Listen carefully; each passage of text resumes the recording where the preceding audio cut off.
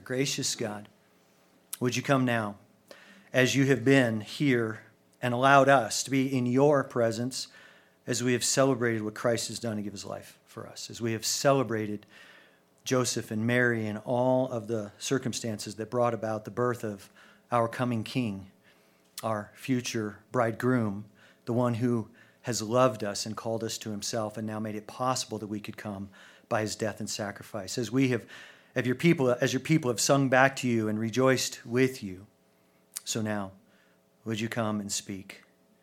Would you speak here, Lord, for our comfort and for our help, for our healing, for our conviction? Would you come now and be a balm? Would you come now and also wound? Would you come now to do your mighty work, to draw us near in every way that you are tenderly, righteously, perfectly, sovereignly willing to do as you have us here this day? I am not enough, but Lord Jesus Christ, you are enough. We are not enough, but you, Lord Jesus, are absolutely enough for everything that we need. So meet us now and be glorified in Christ's name. Amen. This morning, I'd like to talk about the greatness of Christ and the promises that he brings to his people as seen through an ancient psalm. Psalm 45 was written by the sons of Korah. Inspired by the Spirit of God, it was to be a tribute and a celebration of the wedding of the Davidic king. It was probably written for one of the specific sons of David on the throne for a royal wedding at some point, maybe after his life. But it was also written with a view to the forever son of David, who was to be king, and his wedding with his people. We'll see at the end of verse 2 that it says, God has blessed you forever, speaking of the king. We'll see in verse 6 where it says, your throne is forever. You see, these words found in Psalm 45, these were the promises that were given to David, found in 2 Samuel 7, that he would have a son who would sit on the throne and who would reign forever. So we know that the words of this psalm go beyond any glorious wedding expression of even a royal wedding of a king. But they point to the eternal Son, the Son of God himself, the Lord Jesus, and his wedding with his people. When he came to earth, he came as a baby. That was the beginning of the fulfillment of this passage we'll read today. Just the beginning of his fulfillment of reigning as king. Some of him being a king was seen while he was here. He ruled over the wind and the waves. He reigned over demons and sickness and disease and death. He knew men's hearts. He was worshipped for his holiness. And yet at the same time, some of his kingliness was also veiled. He veiled it, and he came in such a way that it would be hidden so that he might be despised and rejected of men, so that he could suffer death for the sake of those that he would win to himself and make his own, so that he could sacrifice himself to death on a cross and make payment for the sins of all those who would believe in him. So as we come to this psalm this morning, we know that we're talking ultimately about Jesus. That's why I spend a moment to connect the dots, because the original writers themselves gave hints in the very words that they wrote that went beyond just the earthly king and the royal wedding that's described here. Jewish teaching, in fact, for centuries before Christ took this psalm to speak of the coming of the Messiah, and they were just waiting for him to come. And now he has. The New Testament, in fact, echoes so many of the themes here in connection to Jesus himself. So let's revel in this ancient text this morning from roughly a millennium before the Christ child. And let's celebrate who this baby is to us. Psalm 45. Let's begin. I want to read the opening 9 verses as we start. The psalmist writes, my heart overflows with a good theme. I address my verses to the king. My tongue is the pen of a ready writer. You, speaking to the king, you are fairer than the sons of men. Grace is poured upon your lips. Therefore God has blessed you forever. Gird your sword on your thigh, O mighty one, in your splendor and your majesty, and in your majesty ride on victoriously for the cause of truth and meekness and righteousness. Let your right hand teach you awesome things. Your arrows are sharp. The peoples fall under you. Your arrows are in the heart of the king's enemies. Your throne, O God, is forever and ever, a scepter of uprightness, the scepter of your kingdom. You have loved righteousness and hated wickedness. Therefore God, your God, has anointed you with the oil of joy above your fellows. All your garments are fragrant with myrrh and aloes and cassia. Out of ivory palaces, stringed instruments have made you glad. King's daughters are among your noble ladies. At your right hand stands the queen in gold from Ophir. Pause there. As a blessing over the king and his bride in its day, on their wedding day, these words are a gracious hope. They're an optimistic desire. Arguably, they may be just a little bit too big for any human man and woman, even a king and a queen. But these words as a prophecy and a promise and a picture of the coming Messiah, these words are actually not too big, but if anything, maybe just a bit too small, because these are just the beginning of what will be the full reality of the King who came to win a people. First, let's see what we learn about the Lord Jesus. First, in our passage, we learn that the Lord Jesus is the King of grace. He is the King of grace. Verse 2, you are fairer than the sons of men. Grace is poured upon your lips, the psalmist writes. Christ came forth from the Father, John tells us, full of grace and truth. One of the specific ways that the grace of God was evident in Christ was in his words. Surely everything that Christ did echoed grace and truth. Everything that Christ did was a manifestation of God's blessing on his life. The way he taught, the way he questioned both his enemies and those tender, wounded ones who thought they weren't worthy. The way he healed, the way he loved, even how he raged at corruption.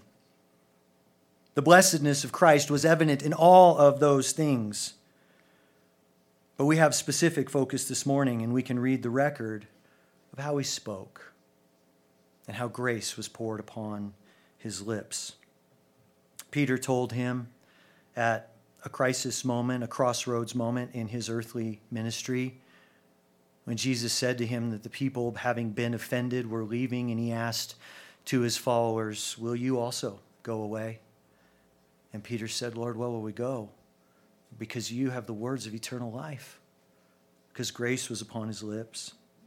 Luke chapter 4 says that all the people were speaking well of him, and they were wondering at the words of grace that were falling from his lips as he went from town to town and dusty roads and hillsides and taught. In the Gospel of John, we find that even Christ's enemies couldn't help but admit, never has a man spoken as this man speaks. We went to arrest him just like you told us, but then he started talking, and I don't know. We froze in our tracks, and we didn't know what to do because grace was poured upon his lips. We could multiply other examples, but we get the point.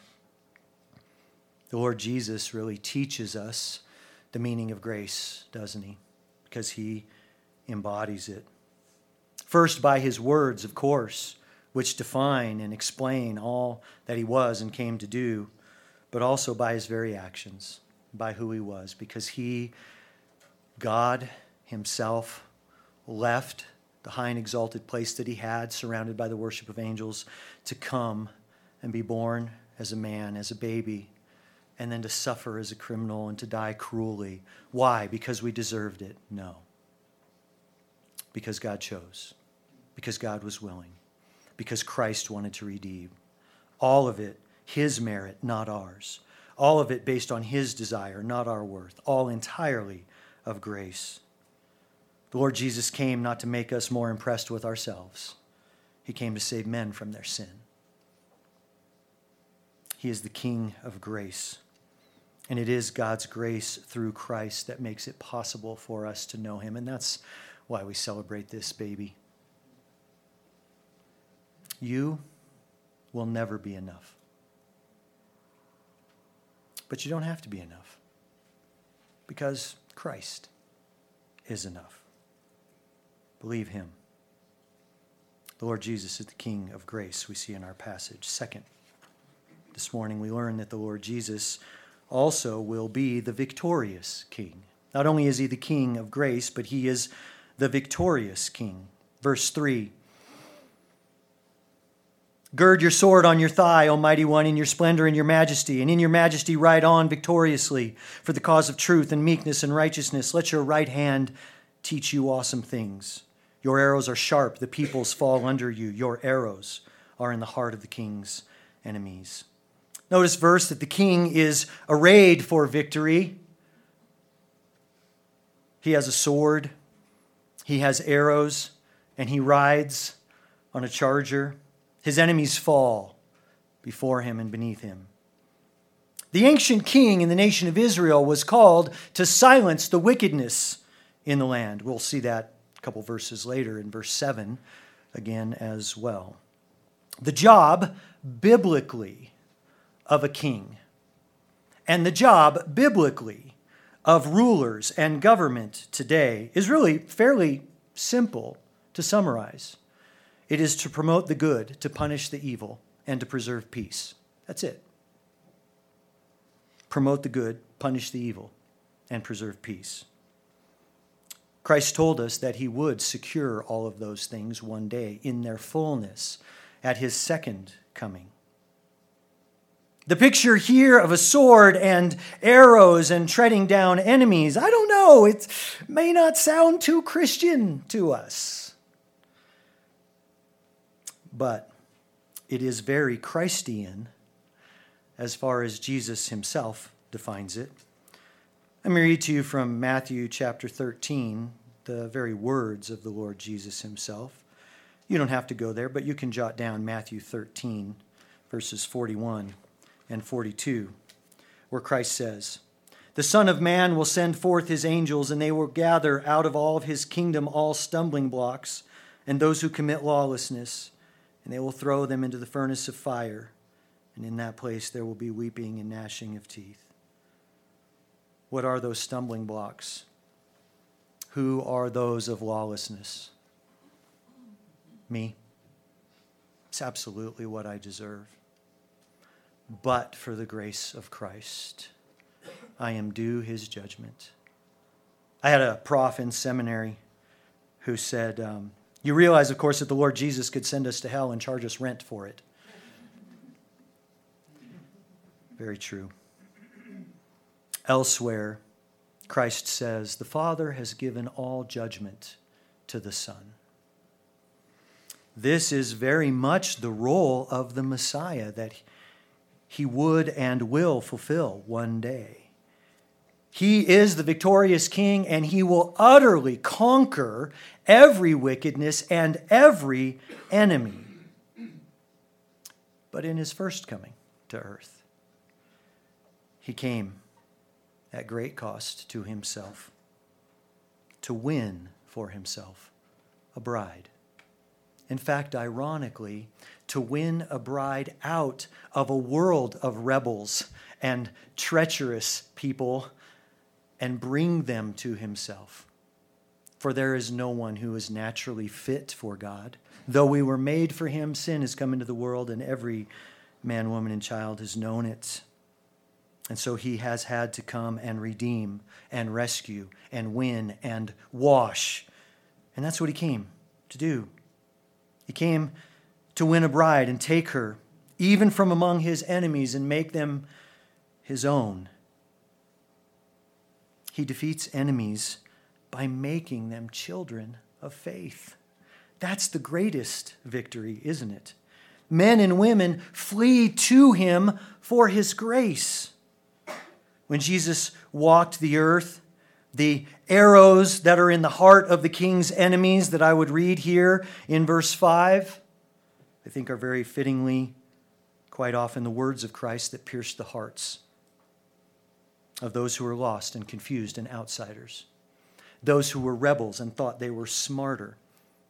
Just read through the Gospels and see the many times that people came to try and challenge him.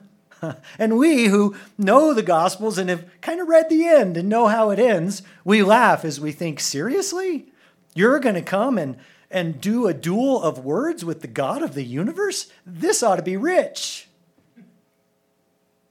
And every time he makes fools of those who come against him, but he does it in such a way that he tenderly exposes their heart to demonstrate to them, I wound so that I can heal. Because the victory that I seek is you. His first coming was a victory of changed hearts. And he is still building that kingdom and winning that victory and changing hearts today. One day he will come back in great power. It's beautiful to see, even in the Gospels themselves, hearts changed. Arrows lodged into souls now pierced. Even the centurion, whose job it was to oversee the death of Christ and make sure that it was accomplished fully, stood there as Jesus breathed his last, and he said, surely this man was the Son of God. Many would-be enemies since have taken him for a Savior, the victorious King. Notice here, by the way, this victorious King, what is he fighting for? Well, there it is, right in the middle of verse 4. For the cause of truth and meekness and righteousness, or truth, humility, and righteousness, as it also can be translated. These, by the way, are pretty much the opposite of what the kings of this world traffic in, aren't they? These are the opposite of self-interest and pride and political expediency. How much did the rulers of the ancient world operate in that way? Well, in Christ's day, we know that what ruled the day was the Pax Romana, a so-called peace that stood because of the threat of the sword of Rome. It was a peace, but a peace only by force. It was a peace, but ultimately it was a farce for what true peace would be meant to be. Christ, on the other hand, came to conquer in a different way, didn't he? Christ came to conquer by sacrifice, so that, yes, God could judge sin and uphold truth and reign in righteousness, and yet at the exact same time, he could still openly welcome returning sinners. He came to conquer in a far more difficult, infinitely more complicated way, so that he could conquer hearts and still be just, so that he could see to it that he did not have to lower his standards as the perfect, eternal, righteous God, and yet could still bring sinners to his own side. The victorious King. He came to win a victory for truth, humility, and righteousness.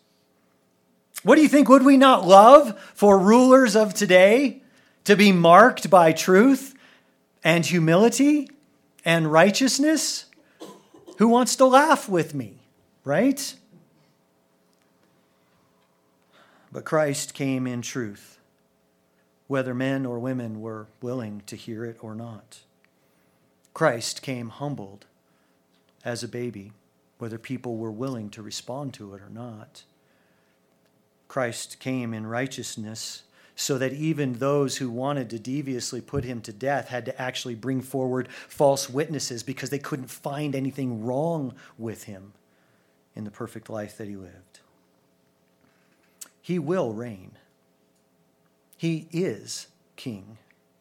The only question is if we will come to him now before it's too late. You're not enough. But the victorious King, he is absolutely enough. And he has come to win you. Walk with him. Third, we see that the Lord Jesus is the King of grace and that he is a victorious King. Third, we see that he is the divine King. The divine King. Verse 6, your throne, O God, is forever and ever. Just pause there for a moment. This part of a verse taken at face value seems to be the psalmist's addressing the king, which is what he's been doing all along, and saying to him, "Your throne, O God, King, I call you God. Your throne is forever." Well, but maybe we're misreading it just a bit. Maybe the author is just briefly switching his focus. He's speaking to the king, and then he kind of speaks to God, and then he speaks back to the king. Maybe, but not likely, especially in light of what's going to come in a moment. There's another option, though. Maybe the psalmist, overcome with an exaltation of feelings at looking at the king dressed in his regalia and the glory of the wedding and all of its adornment in that day. Maybe he's just taken some poetic license, and so he can't help but just spill over with some effusive language. "Oh God," he says to the king. The problem is that Jewish believers tend to be pretty particular about the singleness of God, knowing that that decision would be life or death for themselves personally and for their nation. This was not a mistake that they made. I think the debate really is put to rest by the fact that this exact verse is quoted in the New Testament. It's quoted by the author of Hebrews. Hebrews 1:8, "Your throne, O God, is forever and ever." And do you know why the author of Hebrews quotes Psalm 45, verse 6?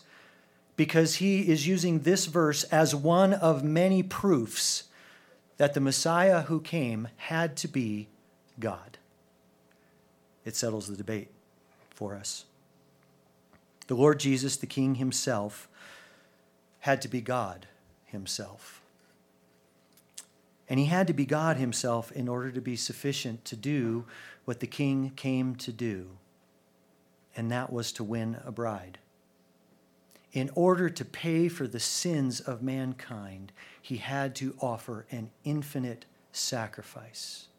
How does one man die for the sins of another? How does one man pay the penalty for the punishment, for the judgment of another? Oh, one for one, I suppose, could be good math, but one for many does not work unless that one is someone pretty special.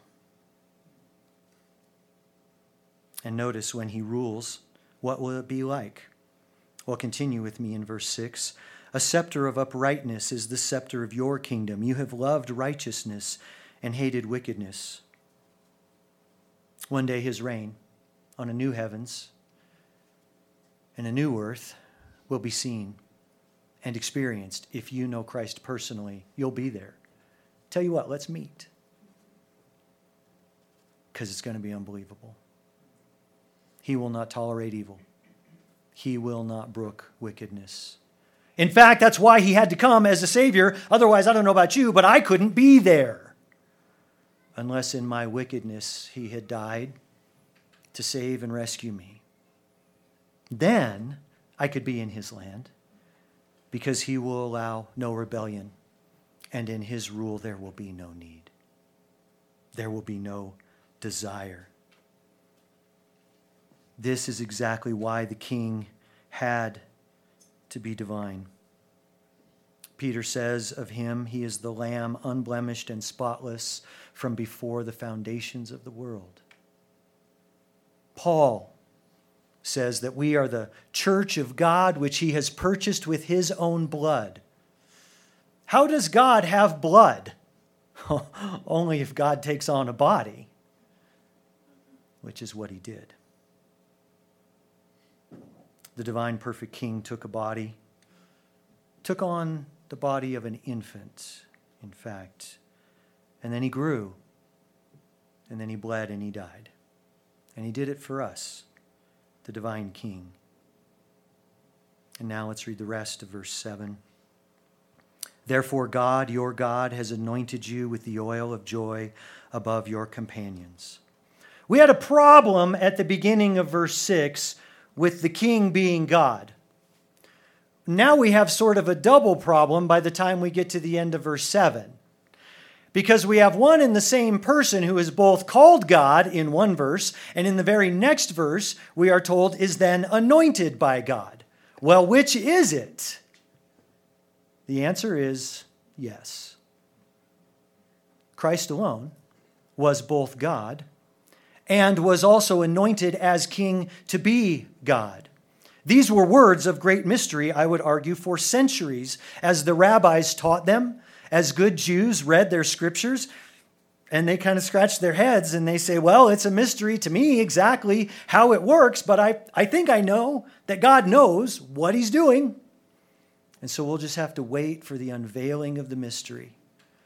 And now in Christ it's been unfolded because he, the Son of God, the eternal second person of the Trinity, is God indeed. And yet he was anointed by the Father, the God also, the first person of the Trinity from all eternity. Therefore God, your God, O King, has anointed you with the oil of joy above your fellows. It really is verses 6 and 7 of Psalm 45 that most clearly identify that Jesus is the most full and the most and the final and the only representative who can really be spoken of entirely by Psalm 45. He's really the only person that this psalm ever could ultimately point to. Every other king was a shadow before him. The Israelites, by the way, unlike their ancient neighbors, did not believe in divine kings. They were smarter than that. They knew that their human kings came forth from a human mom and dad and didn't suddenly get adopted into godness. But the king who would fulfill this would be the eternal king, just as David had been promised. One of the great mysteries of Scripture until the coming of Jesus Christ, until the incarnation, that simply had to be taken by faith for many centuries until it could be fulfilled. God becoming man is really the miracle of the ages. God becoming man is the need of every human in the human race. He has no equals. He alone is the true source of joy. Now let's just read the rest of this section, verses 8 and 9, which is now saturated with this divine joy. All your garments are fragrant with myrrh and aloes and cassia. Out of ivory palaces, stringed instruments have made you glad. King's daughters are among your noble ladies. At your right hand stands the queen in gold from Ophir. This is the divine King, and he is sweet to all of our senses, isn't he? Do you know Jesus like this? Do you? Is he sweet to your senses? For those who know him truly, he truly is. Here in the passage, speaking of the human king, who's just the beginning of a picture of the fullness of that king, he is surrounded by spices and music and nobility. Myrrh is a perfume that comes from a gum that is made by a tree of Arabia and is a very precious perfume. Cassia is a dried cinnamon blossom that is used as incense. Ophir, well, actually, we don't really know where Ophir was. The place is debated, but the gold of Ophir, now that is legendary, and there is no doubt. This picture of the one who hated evil, but he is great joy because he became our sin. This picture of the one who owes us judgment, but rather he has grace poured upon his lips. This one who treads his enemies under his feet, but for now he has come in truth and humility and righteousness so that he might victoriously conquer our wills. And we might say, oh Lord God, yes. Yes to you in every way. You alone are my peace and my hope and my King. This divine King, he is enough. Delight in him.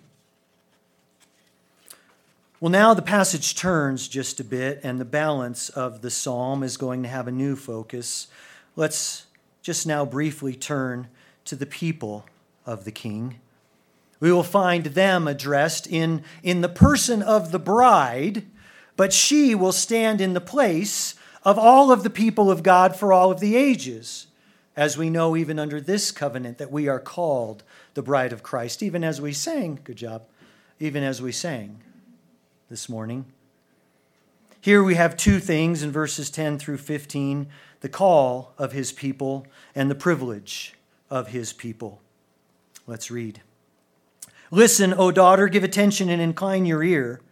Forget your people and your father's house. Then the king will desire your beauty, because he is your Lord. Bow to him. The daughter of Tyre will come with a gift. The rich among the people will seek your favor. The king's daughter is all glorious within. Her clothing is interwoven with gold. She will be led to the king in embroidered work. The virgins, her companions who follow her, will be brought to you. Pause there for now. What is the call of his people? What is the call of his bride in this passage? The call of the bride is to forget her past and to find all of her identity in her king. Forget your people. Forget your past. That means to reckon that we no longer are now in Christ. If we have come to be married to him, we no longer are now what we once were. A wedding means the start of new priorities. Marriage means a commitment to a new allegiance. And the people of Christ are his before anything else on the face of the earth. And the call of Christ has always been as such.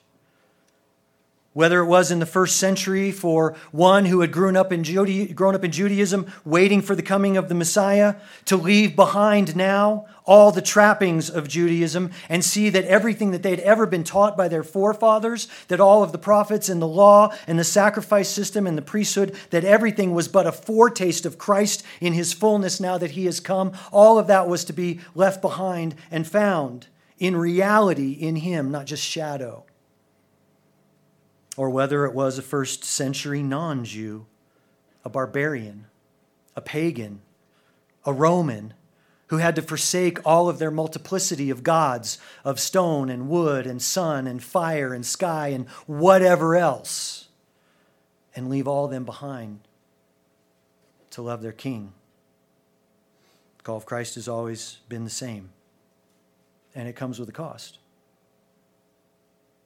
It was the same in the Middle Ages if one came from Islam or from any other religion.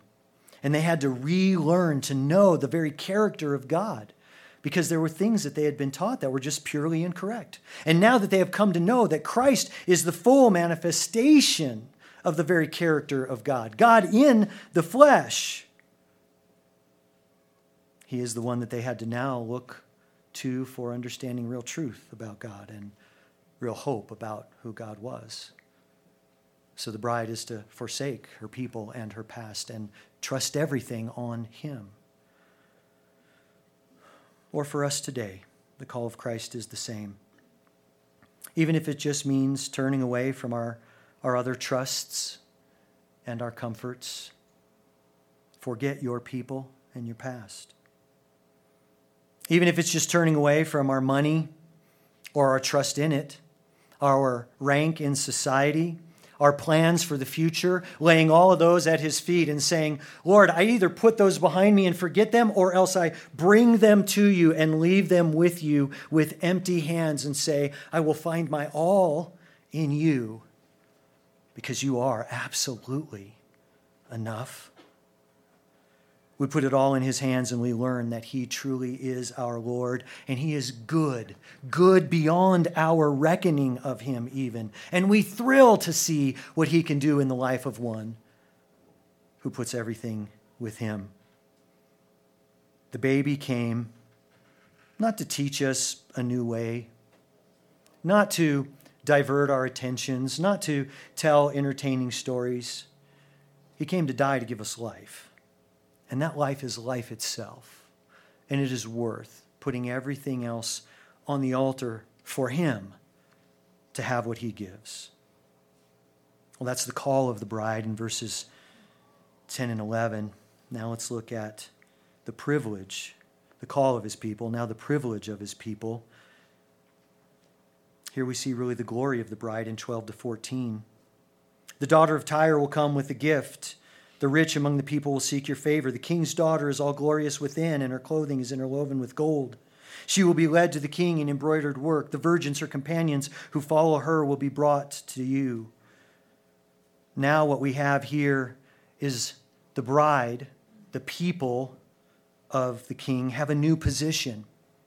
You, if you know Christ, have a new position because of your relationship with him. There is a nobility now that you have as a follower of Christ that is very sweet and very new. You have access to the king. There is a share, verse 13, a share in glory, it says. The king's daughter is all glorious within. I wanted to talk a lot about how he makes us glorious on the inside. I think it actually means like within the walls. So, okay, I don't want to say that, but it's still true. There is a glory that is given to the people of God now that will come one day, that we will see with our own eyes, that we share in the glory that is due to him. We'll cast our crowns at his feet. We'll thank him for his goodness. We'll find in that day, verses 13 and 14, that we are now arrayed in splendor. Revelation chapter 19 speaks of the very bride of Christ, how she is given new clothes. Fine linen, bright and clean. Don't you love just the efficiency of that phrase? Fine linen, bright and clean, we will wear as we stand with our King. There will be no shame to be found in that day because he will have been victorious over all. That will be a great day. And accompanied by attendants, the last part of 14, the virgins, her companions.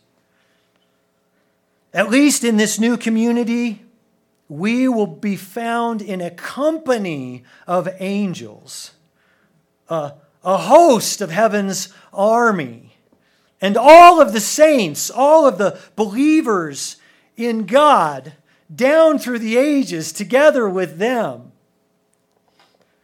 What a day that will be. But that's not all. That's not where the privilege of his people and its description ends. Now we're also brought home, and we're given entrance and intimacy in the royal palace. Verse 15. They will be led forth with gladness and rejoicing.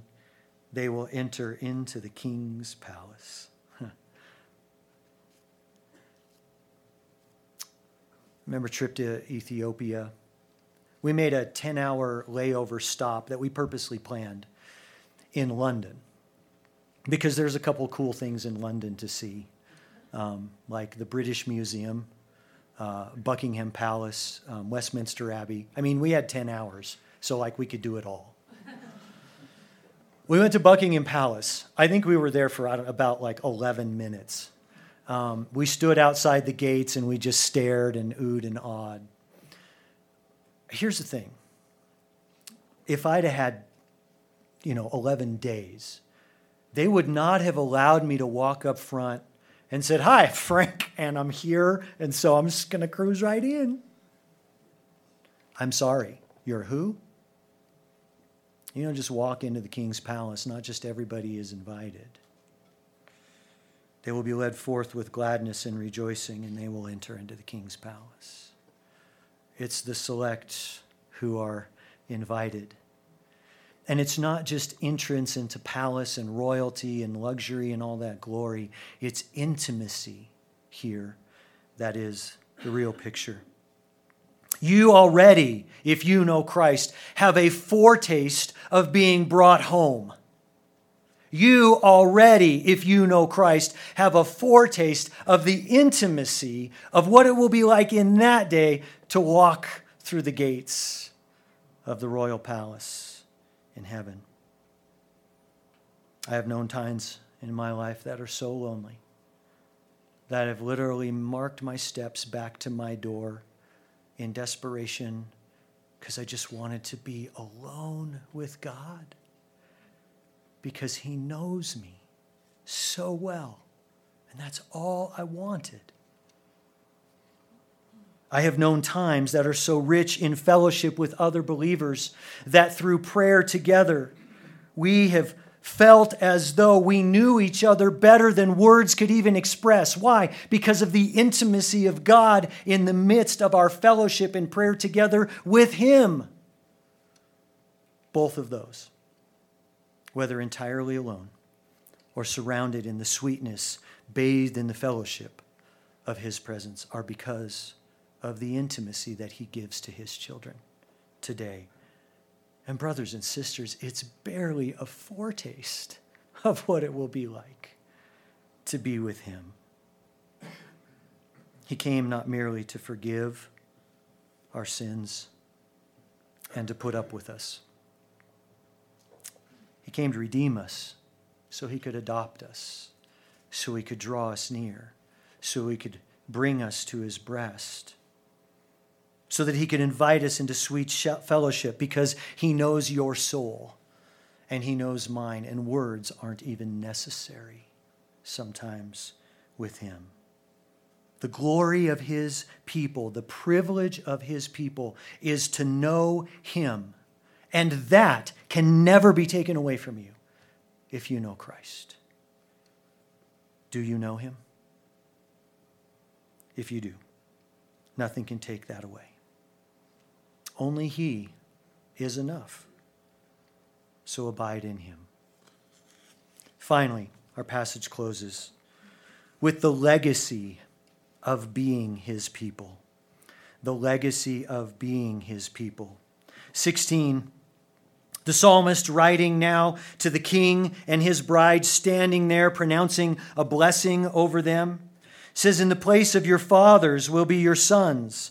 You shall make them princes in all the earth. I will cause your name to be remembered in all generations. Therefore the peoples will give you thanks forever and ever." You know what is the legacy of being His people? The legacy of the union of the king and his bride is that they would lead their children after them to rule and reign as they have. Here is a blessing given to a king and to his wife, to say to them, just as your fathers have been on the throne before you, so your sons after you. Your children will be men and women of renown and influence. Okay? That's the worldly blessing. That's the earthly blessing given to this king and his bride. But for us, it's so much more than that. Because for us, the legacy of being His people is that the Lord and His bride, the church, us, we are to have true offspring. We are to have true children in the faith who are people of renown and influence.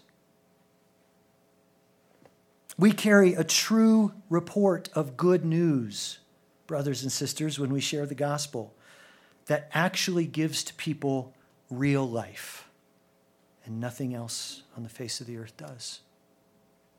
That's our legacy. We get to point people to the true Christ. There are many out there pointing people to other gods, and many pointing to a Christ who is not the real Christ. But if we know Him, we get to point people to Jesus Christ. And if they are willing, Christ says, "Whoever believes in me will never be disappointed." We don't hold out to people Jesus claws, but we give to them the keeper of souls, who is worthy of all worship, who actually has the power to save. He Himself, the King, is leaving a legacy. He Himself is doing His work. And yet He labors together with His people and through His people to do that work. And what is that work? If I had to capture it in one phrase in the middle of verse 16, there it is. What is His work? To make princes. That's what God is doing on the face of the earth today. He is making princes for His kingdom, and we get to be a part of that work. those who come to Christ through our witness, those men and women whom we may disciple in the faith, and we may invest in. These are leaders of the next generation. These are missionaries, some to go cross-culture. Some witnesses in the workplaces and heralds of the gospel in spheres that you and I may never place foot in, even in our own culture. But our legacy as we walk with Jesus, our legacy that we get to be a part of with this King, is seeing him make princes. That's where the psalm writer ends. And thinking of that, can you pause and consider how big of a blessing that is? In eternity, what will last? Any piece that you got to play in making princes, that will last forever. The question is anything else on the face of the earth, could anything else on the face of the earth ever be enough? That is enough. And that's what we get to do. The psalmist then finally closes with what is our ultimate joy. And that's the King's glory. The King himself and his glory is our ultimate joy, and it will never be forgotten. 17, I will cause your name to be remembered in all generations, the psalmist writes. Therefore the peoples will give you thanks forever and ever. By the writing of this psalm, the writer actually accomplishes the very thing that he wishes to accomplish in verse 17. What is that? He says to the king, I will cause your name to be remembered in all generations. Guess what, sons of Korah? You did it. Here it is. Because Christ said this word will never pass away. And the glory of the King will now be remembered by this word through all generations. But that's just the seed. That's just the seed of the legacy of the King and his people. Because God's word, this glory, will come and take root, and it will give birth in people's lives. And the peoples from all nations will stand before him one day in praise. And forever there shall be praise on account of his work, this good, victorious King, and on account of this person, this divine and righteous King.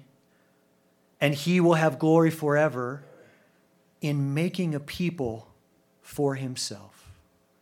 Ephesians chapter 1 says the phrase 3 times about you, if you know Christ, and about me, that we are now for the praise of the glory of his grace.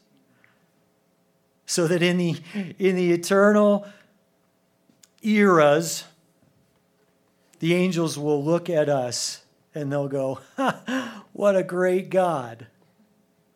To the praise of the glory of his grace. What a great King. Look at what he's done. Do you have any idea where these people came from? We who stumble and who betray and who believe lies and fall prey to it and make stupid choices. But he who brings us to return and who grants us whole forgiveness and who washes feet and who makes us sing, we have been forgiven. We will be to the praise of the glory of his grace. And as the angels sang to the shepherds on the hillside on that Christmas night of the glory of God in the highest, one day again, angels will sing. They'll sing before a multitude from every tribe and every tongue and every nation, and they will sing to the praise of the glory of his grace because of the work of the King to make a people for his name in renewed sinners like you and like me. It is all his grace. It is all his grace. It is all his grace. Will you say it with me?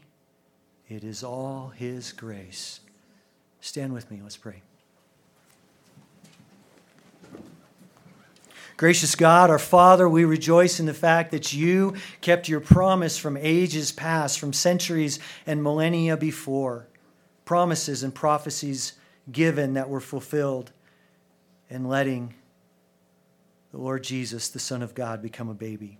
Plans from before the foundations of the world, from eternity past, come to fruition in this child, so that this king could win a bride for himself. We are so glad to be your people. We are so glad to be part of your legacy. We are so glad to walk in your train, and we so rejoice in what that baby means to us. Thank you, Lord Jesus, for all the sacrifice. We will gladly say that you are the divine King and the victorious King and the King of grace. It really is all your grace. Remind us of that often this day and this week. We praise you for it, and we thank you. In Christ's name, amen.